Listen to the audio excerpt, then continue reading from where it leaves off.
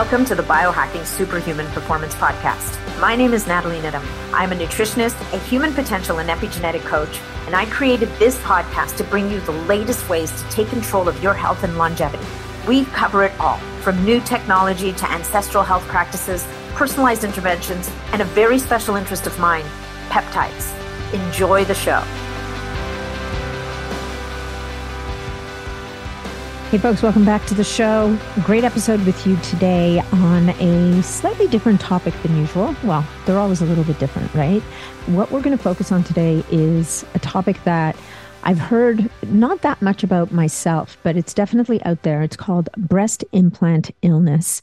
And it's exactly what it sounds like. It's what a physical reaction illness that can kind of take over when breast implants go wrong. And sometimes women don't even know it's happening and only find out kind of indirectly after the fact. So anyway, our guest today is an expert in this area. But before we jump in, I just want to thank you guys for being here and encourage you to please leave us a review on whatever platform you're listening to this podcast on, be it iTunes or Spotify.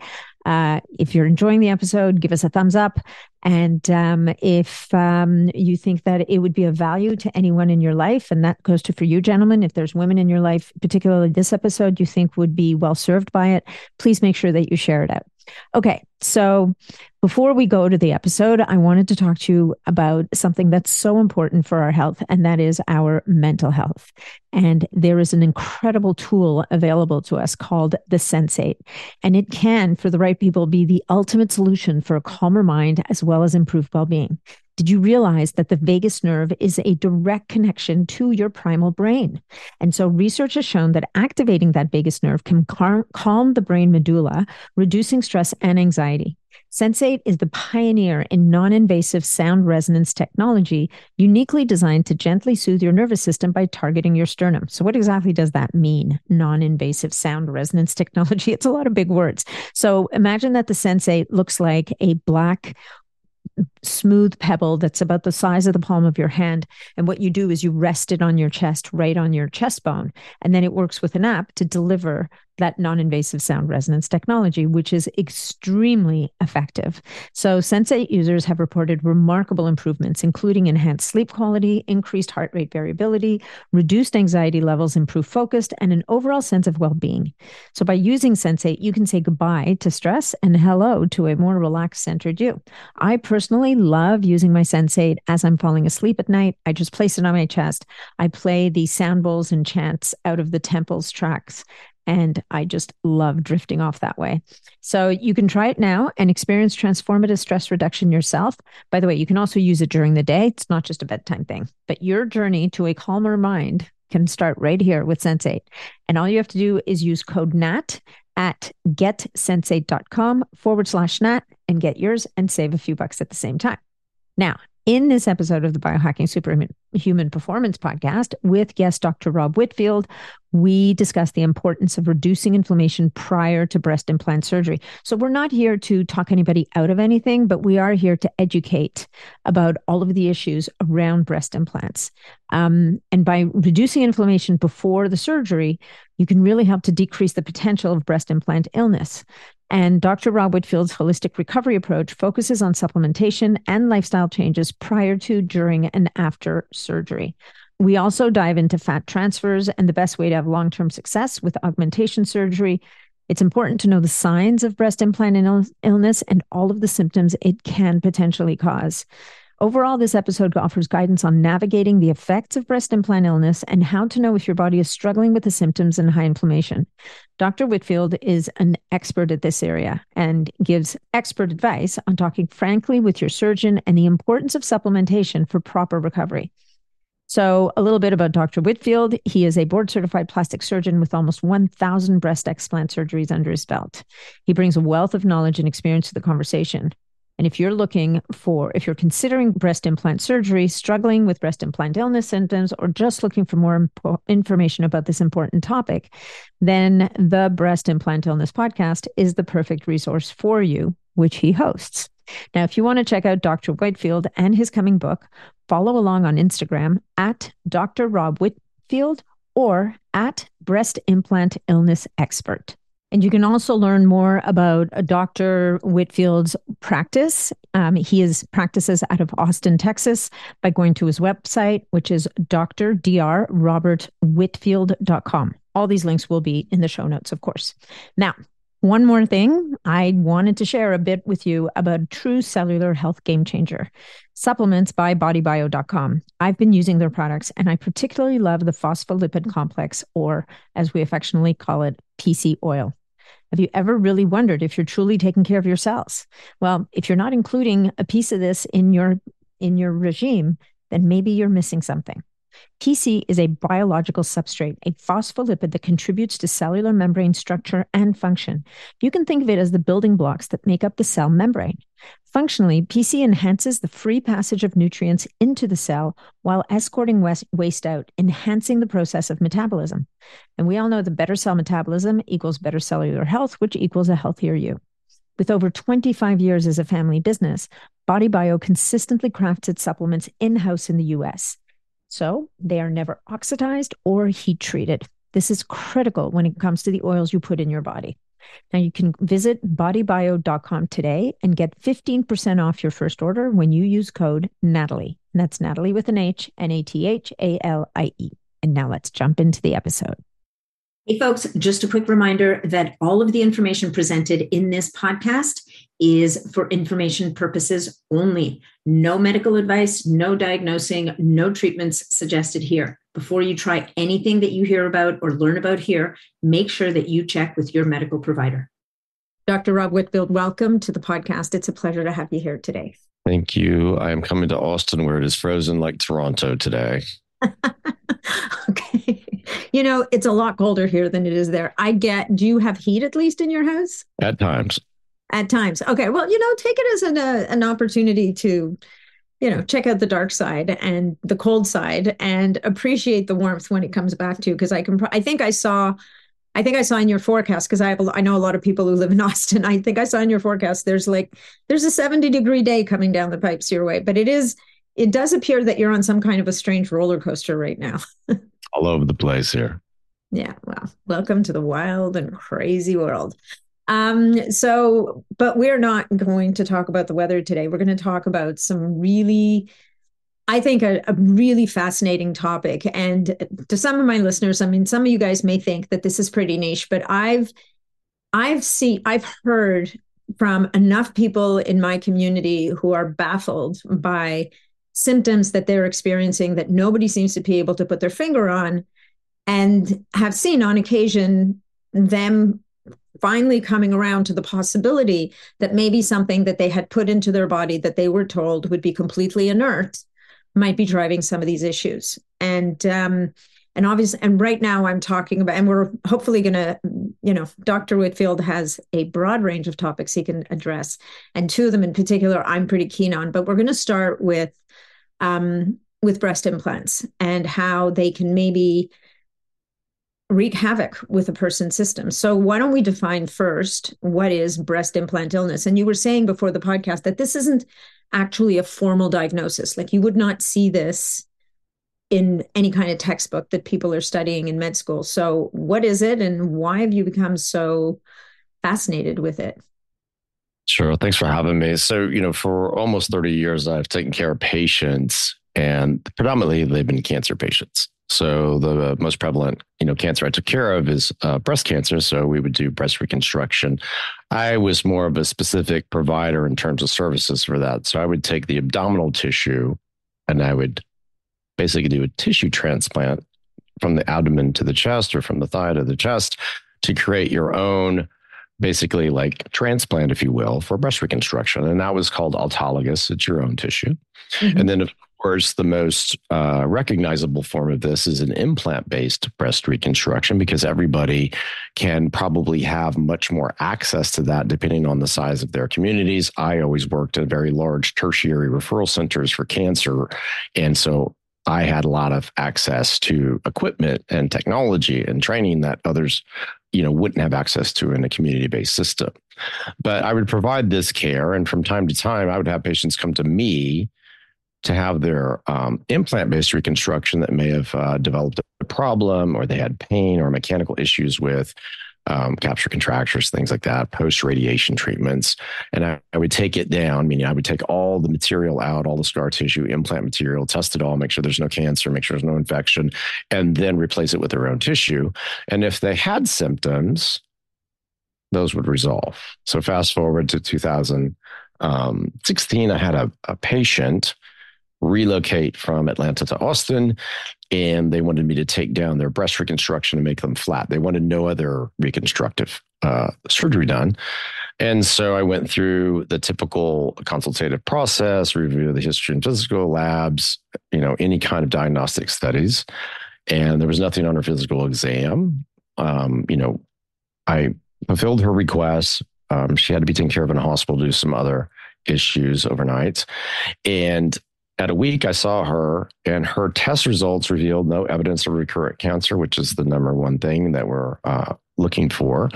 But on her culture results, because we would take the tissues, scar tissues out and really test them to make sure there's no contamination around the implant, she had an E. coli infection. And so this occult E. coli infection, I went back through all of my data and was trying to understand how I missed this. And I didn't have an answer. I did her consult. I looked at all the data, all the test results, all the imaging, and there was no evidence that would suggest she had an infection. So she had this occult infection. The sensitivity patterns came back to this E. coli, and I treated her with antibiotics, which I can talk about later. I don't do now, but the patient got better. They had some fatigue that resolved. And I believe she put me on a Facebook group and recommended me as a surgeon to do explants. And then people started calling our office in Austin requesting that I do their explant surgery. And I was a little concerned because, I've operated for an extremely long number of years, thousands of cases. And I can't recall in my history that I missed a implant infection case. Mm-hmm. Does it happen? Implant infections? No, and yeah, I think it's very hard to understand the true incidence of an infection because from a cosmetic standpoint, many times these are not being tested in a rigorous fashion like they would be in a cancer environment. Because in a cancer environment, we are taught specific routines to follow and oncologic principles to maintain. In the cosmetic environment, you're coming in, you may have a desire to have a augmentation with or without a lift after children or whatever the scenario is. And if there's a time frame where you end up exchanging that device or something, those would be additional costs passed on to the patient. So obviously the patients and the physicians are sensitive to those costs. So fast forward to now, how I do an explant is I've transitioned from traditional techniques, which are like taking Q-tips and swabbing them and sending them off to be incubated, to PCR testing, which everybody remembers from the pandemic. It's very sensitive, uses DNA fragments. So it looks at 150 types of bacteria, fungi, and mycobacterium. And then obviously we send everything off for pathology to make sure we're not missing an underlying cancer. Because I have patients come to me who want to go flats. I have patients who are cosmetic in nature and they just want to have their implants removed along with the scar tissue intact. And we try to do that entirely each time.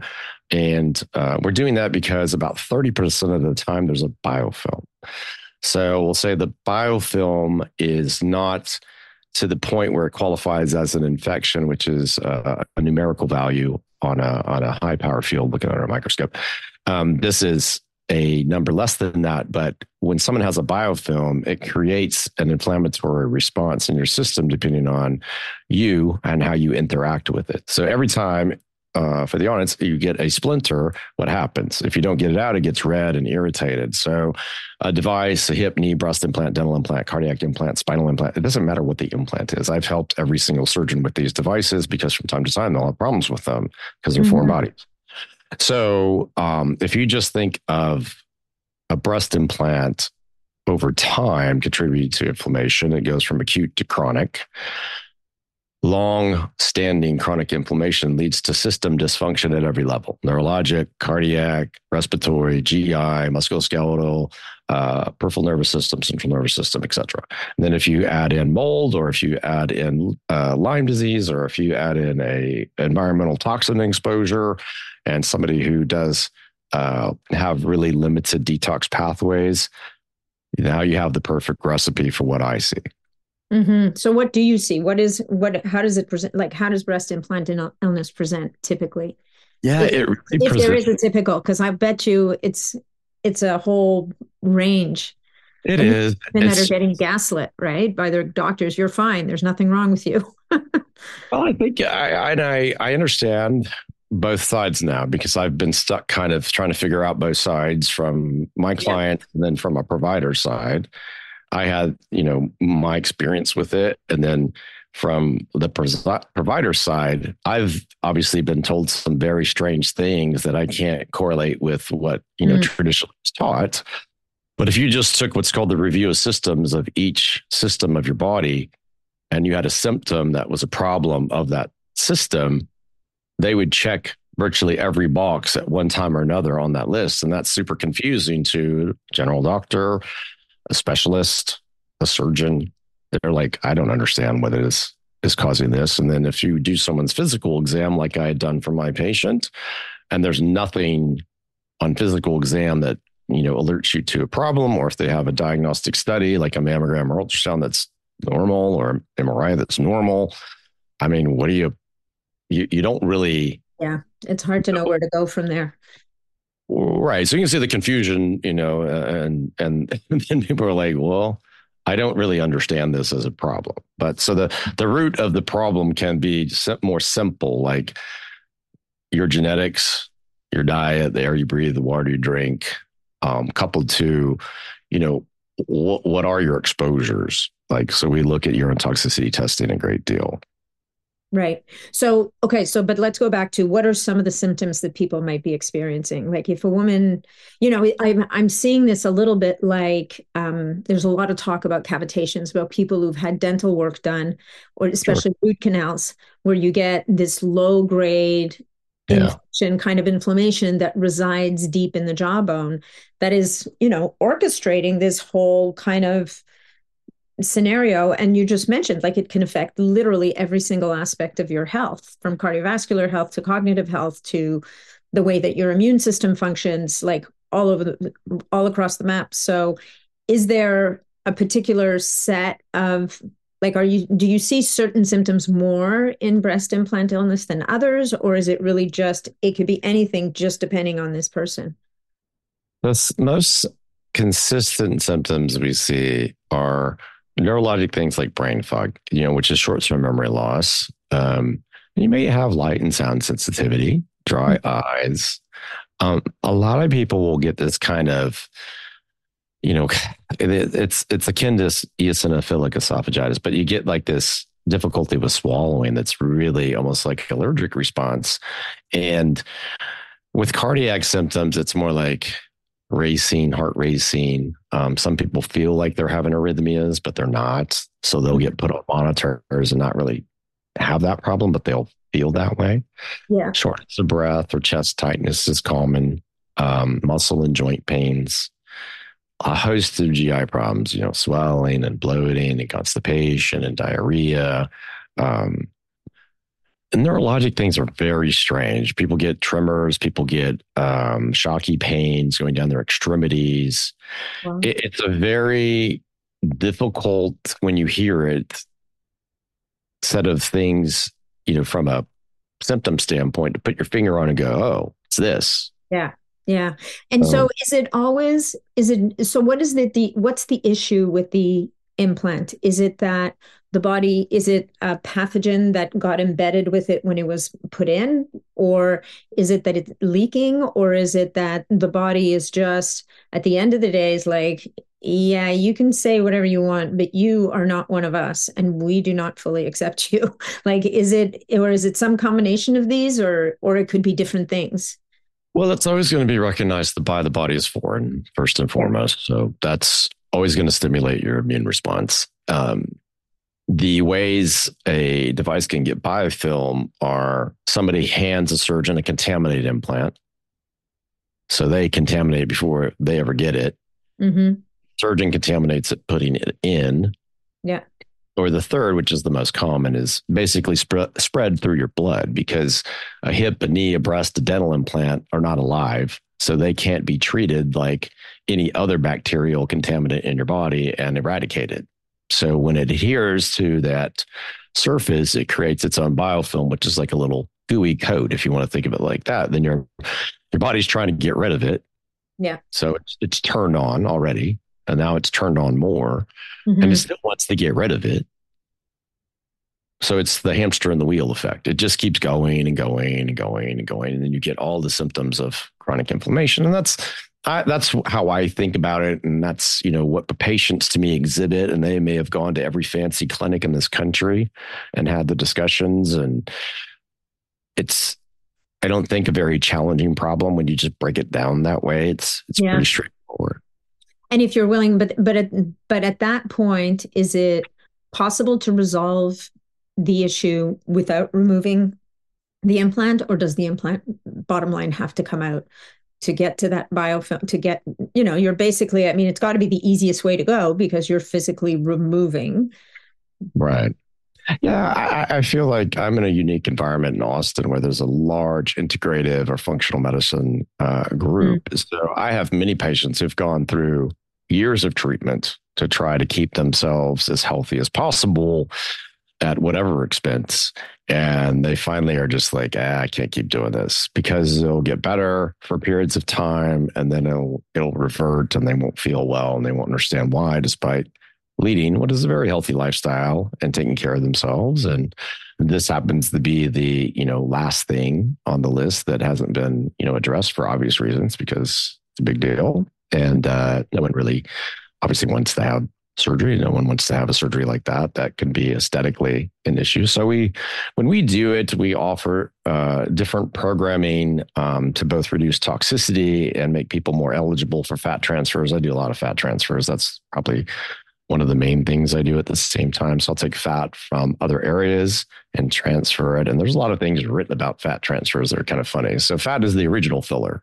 Mm-hmm. So it's autologous, but it has to heal in the position with which you place it. It belongs underneath the skin, not in the breast tissue, and typically not in the pockets, because it can't heal there. It has to, once you take it, it has to heal, obviously. And there's very elegant models to describe this, but it's really, it relies on your body's ability to heal it through stem cell activation and healing in those areas.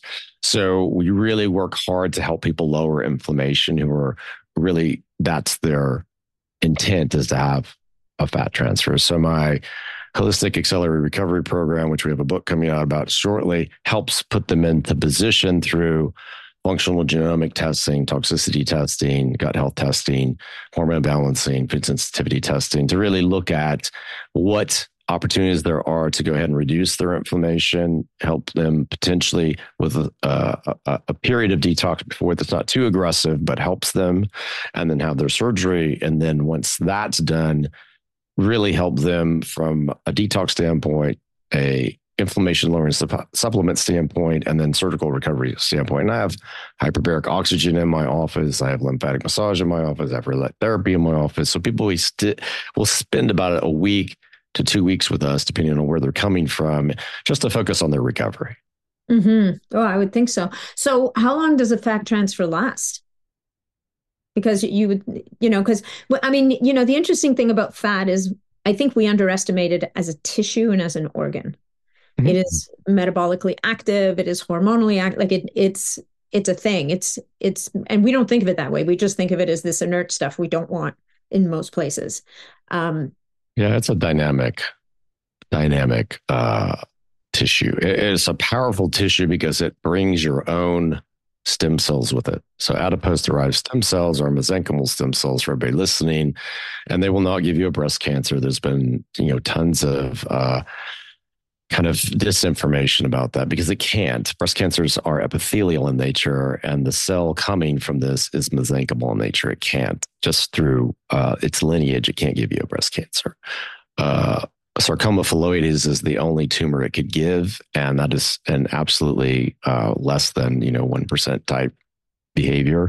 So I've used them, and I used to do sarcoma reconstruction and never put fat in a sarcoma defect for that reason, because it's the same cell type. Okay.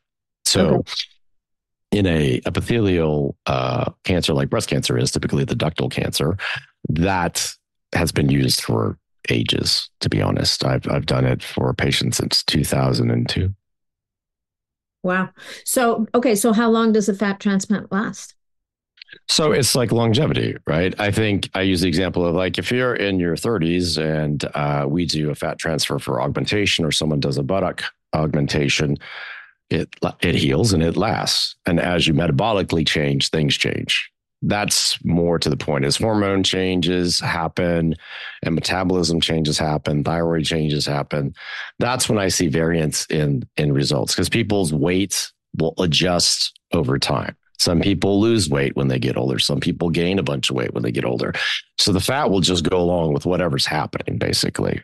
Oh, so if you start losing fat and you've done all this work and had this fat transfer, it could be counterproductive with respect to that one goal of the Yeah. fat. Obviously we'll just talk about the GLP-1 The inhibitors right now. elephant in the room. Yeah.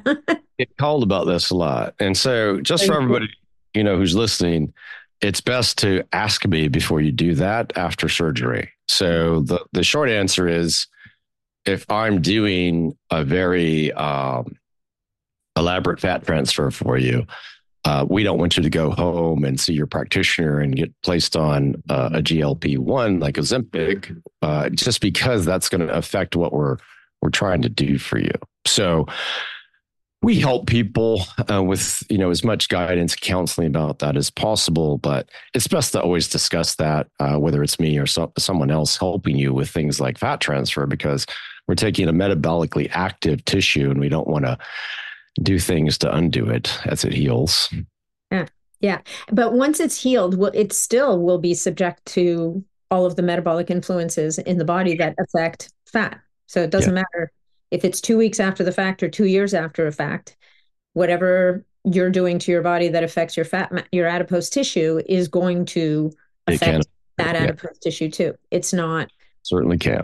It's not isolated out of the system, as it were. No, it's your tissue. That's why it works so well. So in this environment where I've got people losing weight all of a sudden at large amounts of it, even after I do things, I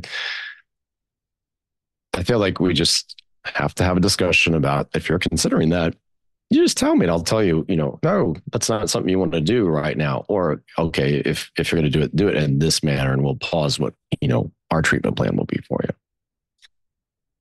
Cool. So let's say a woman has breast implants and she's not feeling particularly awful. I mean, she feels fine, right? That 4-letter F word, fine.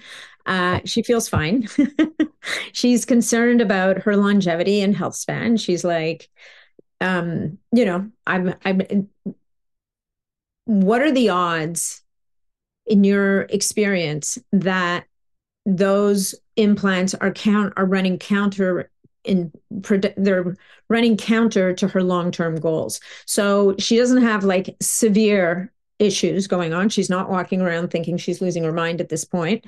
She doesn't have massive inflammation that she can tell. At what point would you say, like, how much of an impact do you think the implants have on that whole system homeostasis, if you will? Because I think one of the interesting things about humans is we can adapt to a lot of different weird things, right? And as a practitioner myself, like when I start working with people, very often they don't realize how crummy they feel until they feel better, because we normalize feeling not great. We're just like, I'm fine. Like I can get through my day. I can do this. I can do that. I can get through most of the things I need to get done. So, but I think I heard you say in another interview that about 30% of women will be, and I could be wrong about this. I thought I heard you say that about 30% of implants will be maybe an issue for people. And is that purely dependent? Well, no, it's probably somewhat dependent on genetics and somewhat dependent on whether some nasty bug got in during the surgery. Is that Right. So hopefully, here in the next couple months, we'll have our experience published. So about 30% of our consecutively tested samples since 2019, I think it includes over 900 samples. The rate of biofilm is 30%. So how it got there, once again, we discussed the three options. Most of what I think is going on, honestly, is not at the time in the OR. It's just life in general. So someone gets a cut, or someone gets a cold, or someone gets urinary tract, whatever the case may be, you get hematogenous spread, and then that interacts and creates, the contamination. And then if it's a bacteria that helps really produce biofilm like Cutibacterium acnes, then it's even more of a problem for your body. So in terms of, what people will experience this, I've done a host of tests, and I don't have one just to hang my hat on to tell us how much inflammation you're experiencing. So whether it's when I do a no-cut facelift or I do an explant for breast implant illness, everybody has a baseline. mm-hmm. Then I know we can drop it through support of their pathways for immunity through supplementation and identifying other risk factors and modifications of their diet. So no one has the one thing that can tell you like, okay, it's at this level, and if we do these things, it will drop. The things that people look at in blood work, sed rate, CRP, are not very helpful in our patient population. So you don't hang your hat on that. Mm-hmm. I've looked at other markers, thromboxane A2 derivatives in the urine. And the problem is it's not sensitive or specific enough to give you the information to then follow longitudinally. So I know from start to finish, predominantly all the patients, I can drop their inflammation once we look at all the factors, especially their tox reports. Because if I do an explant, but I don't know you have mold, or I do an explant, I don't know you have a triclosan exposure or a phthalate exposure or another environmental toxin, and that's just going to sit there. So it's you don't know 100% of the things you don't look for. So mm-hmm. If you identify those factors, I think then you can actually pave the way for the patient to do better from an inflammatory standpoint. But when people stay swollen, stay fatigued, that used to bother me a lot. I feel now we're lessening the pool of people who can experience that by just being very, being very careful as much as we can on the front end to identify, okay, what else is stimulating the system? And once you know that, people are like, oh my gosh, I didn't know that. Or, maybe they live in a certain place and that's got a bad, air quality because of the industry around it or what they're building around it or whatever. Like mm-hmm. You never know what's going on with people. So I have people come from all over the country and now out of Europe, and you can imagine I'm seeing quite a few interesting things that I had no idea, and if we don't counsel and express this back to them so they can go back to their environments and try to work it out, it's going to dog them even after surgery. So the surgery is a component, of course, but making sure that you can manage these exposures and decrease your, toxicity to a point where you feel better.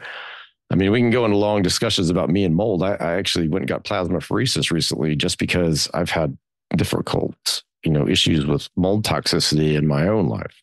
Hey guys, any chance you're finding yourself feeling a little more drained or stressed than usual? Well, let me put you onto an innovative solution by Lila Q. Lila Q harnesses the power of quantum energy, and it can help you to increase your vitality, reduce stress, combat the negative effects of non-native EMFs that can cause headaches, anxiety, and depression, boost your biofield for better sleep and blood flow, and even slow aging. Studies show that Lila Q products like the Heal capsule or the Lila Q blocks or even the water bottle that helps to structure your water are backed by science and that they are powered by nature. They even help to increase ATP production for cellular energy and to promote a longer lifespan. Now, you can get 10% off your first Lila Quantum Tech order with code NAT10 at lilaq.com. And if you're interested in their quantum upgrade program, you can use code NAT15 at quantumupgrade.io for a 15-day free trial. And then let's get back to the episode. Interesting. Well, it's so prevalent at this point, right? And if it's not one kind of mold, it's another. I think, there was a time when people were like, oh yeah, well, all you have to do is go live somewhere that's not damp and you're safe from mold. And it's like, actually, mold is one of those organisms that's super creative and adaptable, and it lives in Arizona. It's just a different kind of mold. Like it's just, mold is mold. So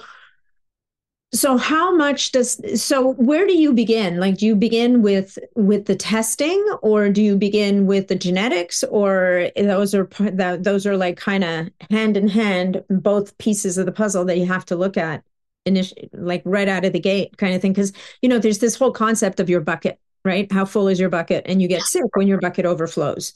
And it would seem to me at this point that any foreign body you introduce into the body automatically raises that bucket a little bit, and how much, depending on, as you're saying, the terrain you're introducing it into. So do you already have Lyme, mold, EBV, like other kind of, or environmental toxic exposures that your body's already trying to deal with? Or is it and it could be an and or, are your detoxification pathways right out of the gate, just because of your genetic predispositions, kind of not optimized? And so now you've got two things going on at the same time. Yeah, my curiosity has always been about genetics. So I'm looking for clients who are supremely committed to understanding everything about the problem. And it's not just a surgical problem. If you think it is, then at the end of the day, you're going to be not happy by the outcome. So everything for my recovery program is rooted in your genomics. So your genotype, what are your detox pathways, which you're alluding to? Everybody has them. And they work at a certain level. This group of patients has pretty limited detox. That's why they become so symptomatic.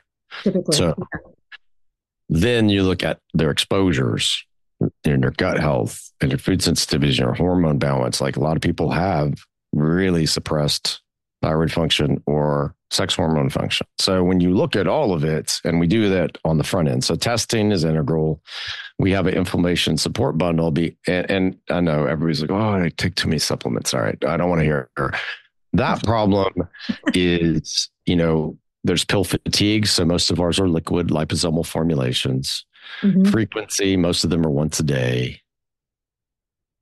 And, they're not that many, and they're super specific to genetic pathways. So I'm trying to augment somebody who has pretty limited detox, pretty poor absorption, and in the most efficient way possible prior to surgery, so we can help them through surgery. So I don't stop supplements during surgery. Mine are formulated to not expose the patient to undue risk from bleeding by having too many of one form of supplement in them. So I just continue them. And then we use Cellcore before and after surgery for detox. So we're trying to really give a well-rounded approach to it in a supervised manner as possible.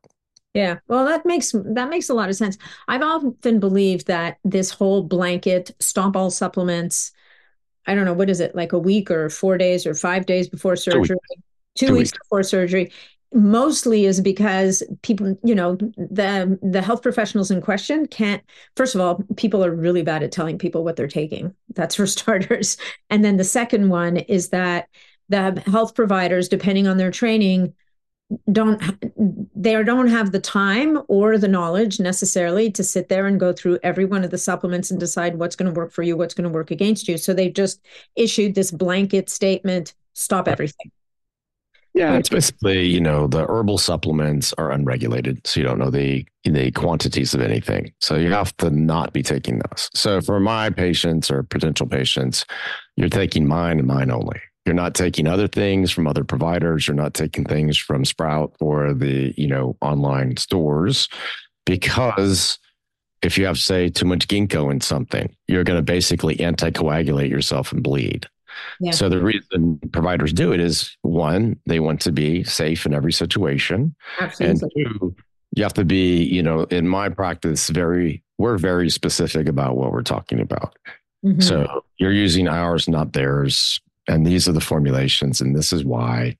So we've just, taken that upon ourselves because it helps. I don't want anybody to stop a couple of weeks out when they're doing better and then go through the process where they have surgery and then they got to recover and then they got to resume. And it's already complicated enough. So. Yeah, for sure. So basically you're offering really a full, well, we could call this a holistic approach. Like you're looking at every single piece of the puzzle, both before, during, and after the resolution of the breast implants. And so have you seen, like, do the dental issues coexist here, do you think? Yeah, our patient populations are very similar and they're very sensitive to that. And they ask me, what to do this first or do that first. And I don't have a specific, like, got to do this in this order. So the breast implant's a pretty large device if you think about it. So For the body, yeah. If you think of it just as, if there's a proportion, dynamic to it, then I say, this is a much larger device. I don't, have enough kind of overall like patients to compare, like, did they do this and have a better outcome? I don't have that information at all. I just have patients go like, I'm doing this first with you, and then I'm going to go to the biologic dentist, or I've already went to the biologic dentist, and now I'm with you because we're just taking things off the list that are potentially a problem. And my patients at this point are super selective because they want to follow a holistic accelerated recovery program like I have, and they want, that's a big attraction, for us, because we try to be extremely detail oriented in what we're doing. Yeah, I love it. I think it's great. I think that's so amazing. And so you have a book coming out, and it outlines really your program. And you were saying before that we started recording the podcast that you have a goal in mind here. Like, you have your vision is not just to do more surgeries and treat more patients. You have a much bigger vision, which is great, because I think, once you get to a certain level of mastery at your craft, which isn't to say that you're not going to keep learning, and you learn something every day and all that, but you're only one guy, and you do have this kind of greater vision of sharing a lot of what you've learned with other practitioners and surgeons. Do you want to talk about that a little bit? Because, Right. it doesn't seem to me like this is necessarily particularly commonplace. So, Well, I feel like, you want to provide as much value as possible. So the value for us will be getting our book published about holistic accelerated recovery with some nuances, providing new insights and therapies and peptides and stem cells and functional genomics, along with pharmacodynamic testing for your genome. So I think, computing caught up, and I was in med school before the internet became a thing. So before Google, I was alive and in med school. And I think now people type things into Google for answers. It's fair, but it's okay. It's like using AI. If you don't know the prompt, how are you going to get the correct answer? exactly. So when I, think about this now, I serve a lot of audiences, not just my client audience. So I have people who, they have no idea what this problem is, and they're just looking for an answer. Mm-hmm. And so I have a show, and, we have a book coming out, and we'll have another book coming out. So we have that group who's just clamoring for some kind of information. And then we have obviously patients of ours and of others, and they want more information about recovery because, like you said, not everybody's going to offer what I offer regarding recovery. Mm-hmm. And then I really want to help the providers because I think they're trying to help patients, but they don't know or understand what's going on. So it could be an acupuncturist, a naturopath, a MD, ND, DO, MP, or NP, PA. It could be anybody just trying to help, health coach, but they don't know how best to help. So we want to serve those audiences because they're all important audiences. Mm-hmm. And then surgeons who want to understand what I'm talking about and engage in it and learn more about it. I think the biggest thing is I want to help anybody curious about it because I was super curious about it. And that's what led to what I did. Everybody's like, why do you do all this? I'm like, I don't ever like missing things. I don't like not understanding things. The people who trained me were very talented, and they encouraged me to always remain curious about what's going on, not settle for an answer if that's not the right answer. And I feel that's the most important thing. Is I have a pretty large amount of experience and evidence to support what we're discussing in a way that makes sense. I think when you fundamentally think about it. So as much as we can do to help, we want to do that. Yeah, I love it. Now, for this audience in particular, you said a word that is the magic word here, and that's the P word, the peptide word. You mentioned that you possibly incorporate those in your protocols. Do you want to talk about that a little bit? Are you using peptides kind of as a healing modality, or in helping the immune system behave a little bit better, or? Well, I'm always getting in trouble for something I say, so I might as well just throw this out there. So obviously peptides are useful. Recently, the FDA became a little critical of peptide use. So currently, we're just kind of on hold in our practice because I don't know what they're going to do, much like with stem cell discussions. I just, it's a bit confusing to me. I know they're trying to regulate things, and I hope they always take the position of safety, which is the goal. But I don't find peptide therapy to be an unsafe, part of practice. And I've experienced peptide therapy myself and stem cell therapy myself. So I would never put a patient through a process or program or therapy that I couldn't experience. Obviously, I can't experience different surgeries, but I've had 5 knee surgeries and an Achilles tear. So if anybody thinks I'm inexperienced about having surgery, I've had knee. Yeah. That's a nasty one.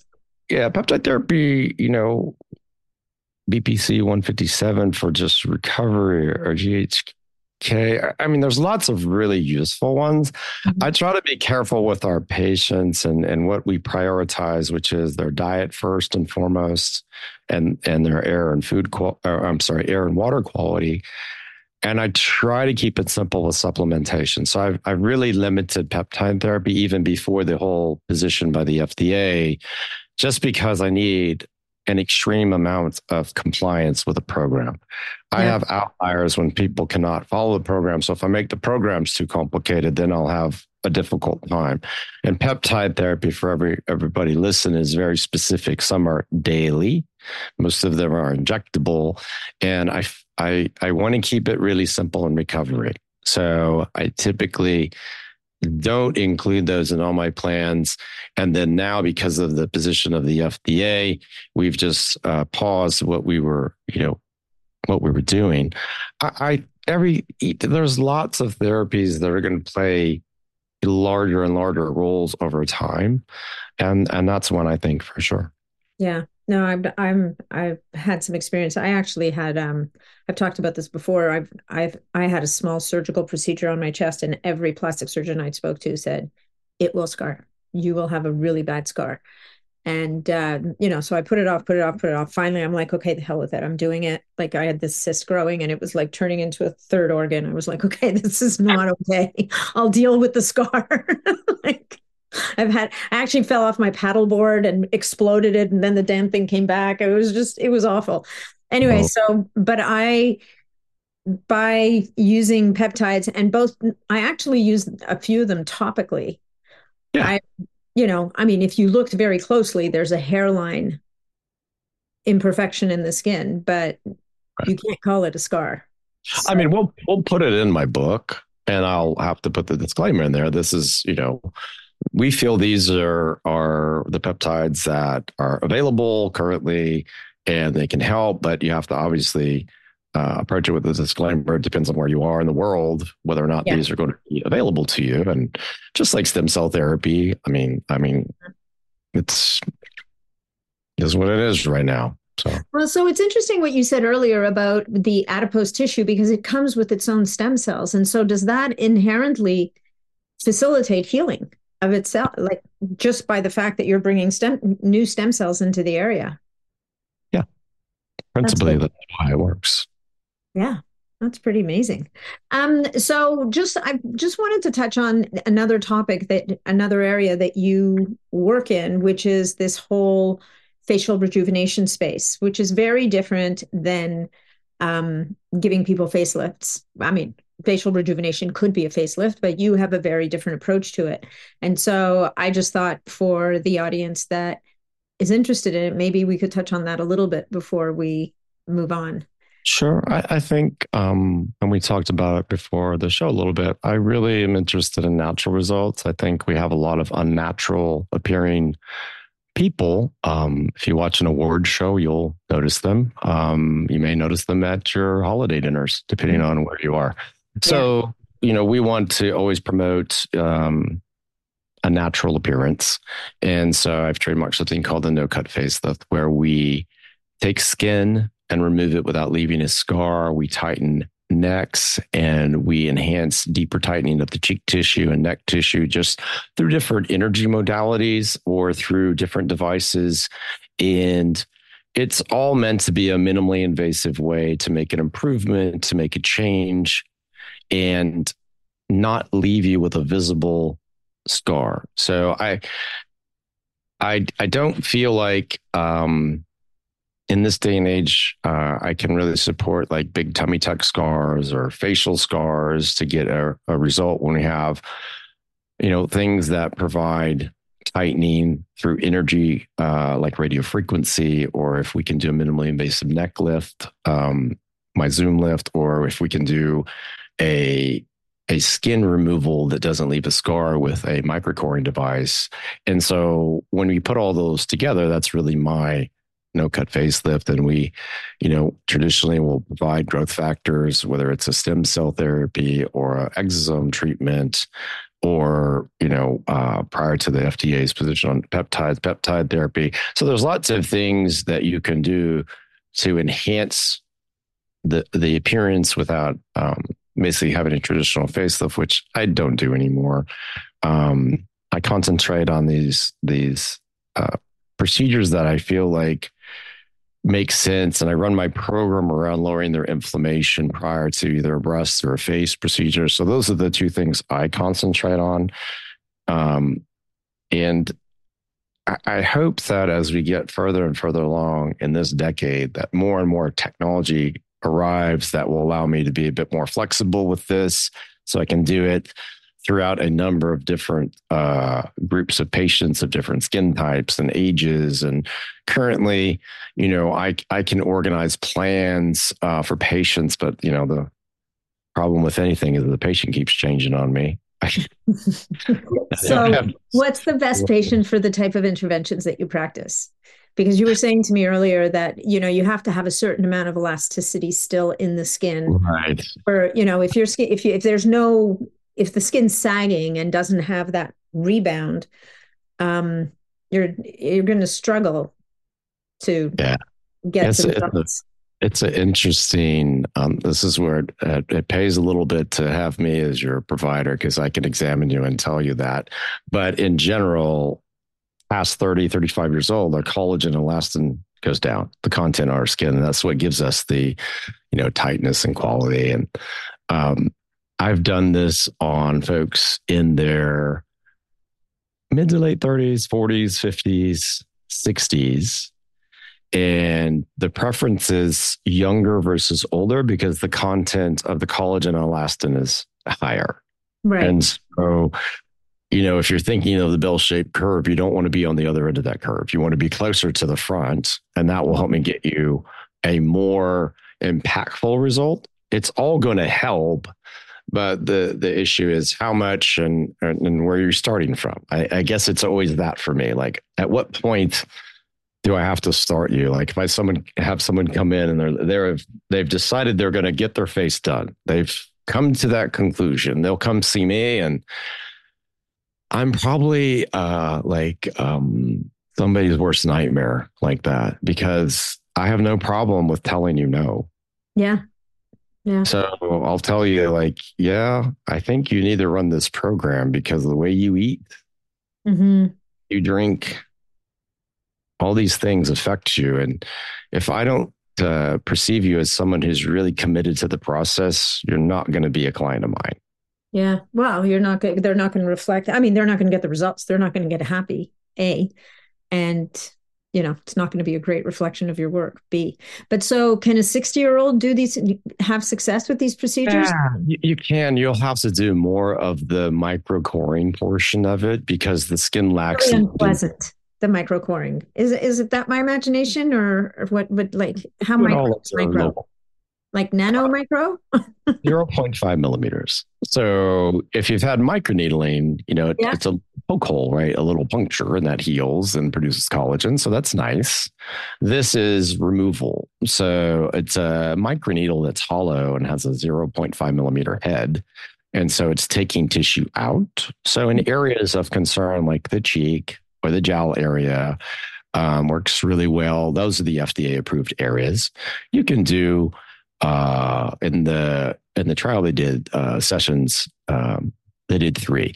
So it depends on where you start, but it's something that you could build a treatment plan for that you could do on a annual or every couple years or whatever you decide. Like, once again, it goes back to picking your parents and how you eat and how you live and how you're aging. So if someone has a really set up to have a high inflammation program, they're going to age faster. And so I can't stop that completely with a facial aging treatment. So if that person's very committed to a one stand, draw a line in the sand type treatment, that's going to be a open facelift. So, Right. but people age out of those as well. It's not like those magically are the end all be all. Otherwise, I wouldn't get asked to revise so many of them. Right. Well, they don't freeze you in time, right? They'll pull you back and then you're going to kind of age from there. So for these techniques that you're talking about, again, what you're doing is you're driving rejuvenation at the skin level. You're not really moving things around in the same way as a facelift where you're going to cut and lift and move things.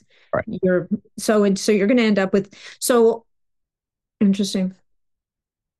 It's one of the few things that changes texture. I think a lot of people I've heard on different programs in your world talk about the skin and how aggressive treatments are. I don't laser skin anymore. I haven't for many, many years because I feel it's a controlled burn of the skin is a very,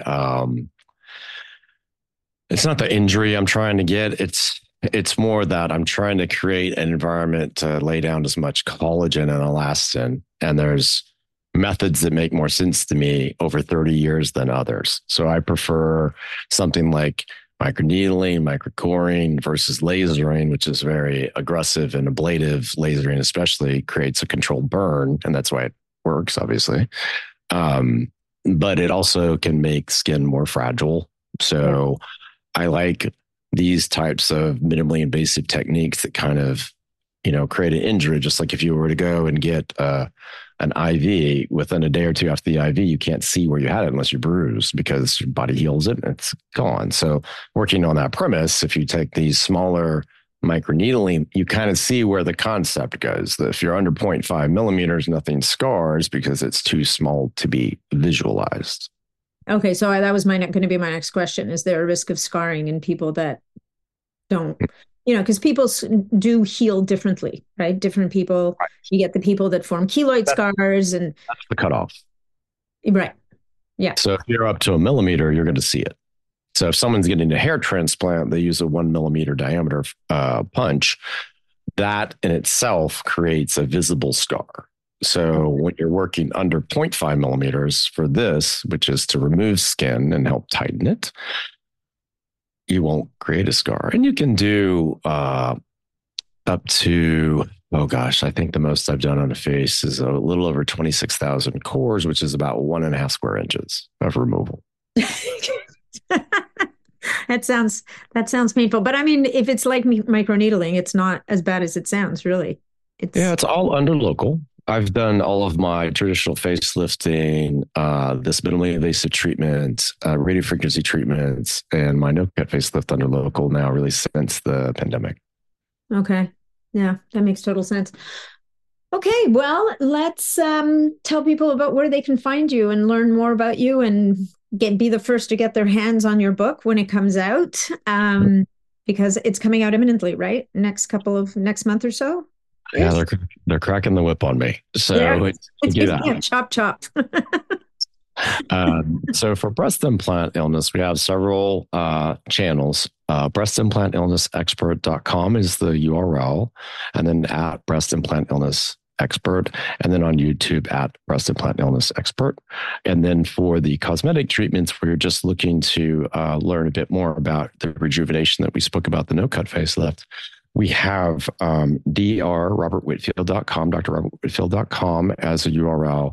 And similarly on Instagram and YouTube, you'll find that. And I have two shows, one about breast implant illness and one about cosmetic surgery. You can just follow. And I try to give as much information in a easily digestible manner as possible. Well, I've been to your YouTube channel. It's fantastic because a lot of your videos are quite short. So it's bite-sized pieces. It really, you do a good job of breaking it down for people. So so you have two different shows where you produce content? Okay. So what are the names clearly of each? Implant Illness with Dr. Robert Whitfield. Yeah. And Dr. Rob's Solutions with Dr. Robert Whitfield. Okay, and that's on Spotify, Apple, all the normal channels? Until I get kicked off again, yes. Why did you get kicked off? How could you possibly get kicked off? I'm always getting in trouble for something, to be honest. That's a gift. Good for you. Means you're doing something right. All right. Well, Dr. Whitfield, thank you so much for being here today. I really appreciate your time. Let's do a follow-up when your second book comes out. I do love your approach. I love this kind of holistic full body approach. It's unfortunately not out there enough, and it's nice to see that people are taking note, and I'm sure the results that you get with people speak for themselves. Well, I appreciate you having me on, and I look forward to visiting with you again soon. Thank you. Hey guys, before we wrap up today's episode, I want to thank everyone who has left a 5-star rating and a review for the podcast. If you haven't yet left a rating and review and you love this episode, I would so appreciate it if you did. Each and every one truly helps the overall growth and success of the podcast, which allows me to continue to bring you more episodes and helps me to help more people to optimize their health and longevity. All you have to do if you're on Apple or on Spotify is open up Apple Podcasts or Spotify and take 2 seconds to click your rating and leave even just a 1-word review. Thank you so much for your continued support and for tuning into today's episode. If you have any questions about the episode or any questions you would like me to answer on the podcast, always feel free to reach out on Instagram at Natalie Nidham. I wish you all the best this week in biohacking your superhuman performance. Thanks so much for joining me on this episode of the Biohacking Superhuman Performance Podcast. If you enjoyed the show, please remember to leave us a 5-star review on iTunes because that's what helps us to be heard and to be seen. If you'd like to connect with me directly, or if you'd like to leave any comments, or if you have any questions about this episode, please reach out to me directly through my website, natnidham.com. And of course, if you're not already a member of the Biohacking Superhuman Performance community on Facebook, that's where you'll find me every day. It's a short application, just answer a couple of questions, and you're in and interfacing with other amazing biohackers. Thanks again, and we'll look forward to seeing you on the next episode.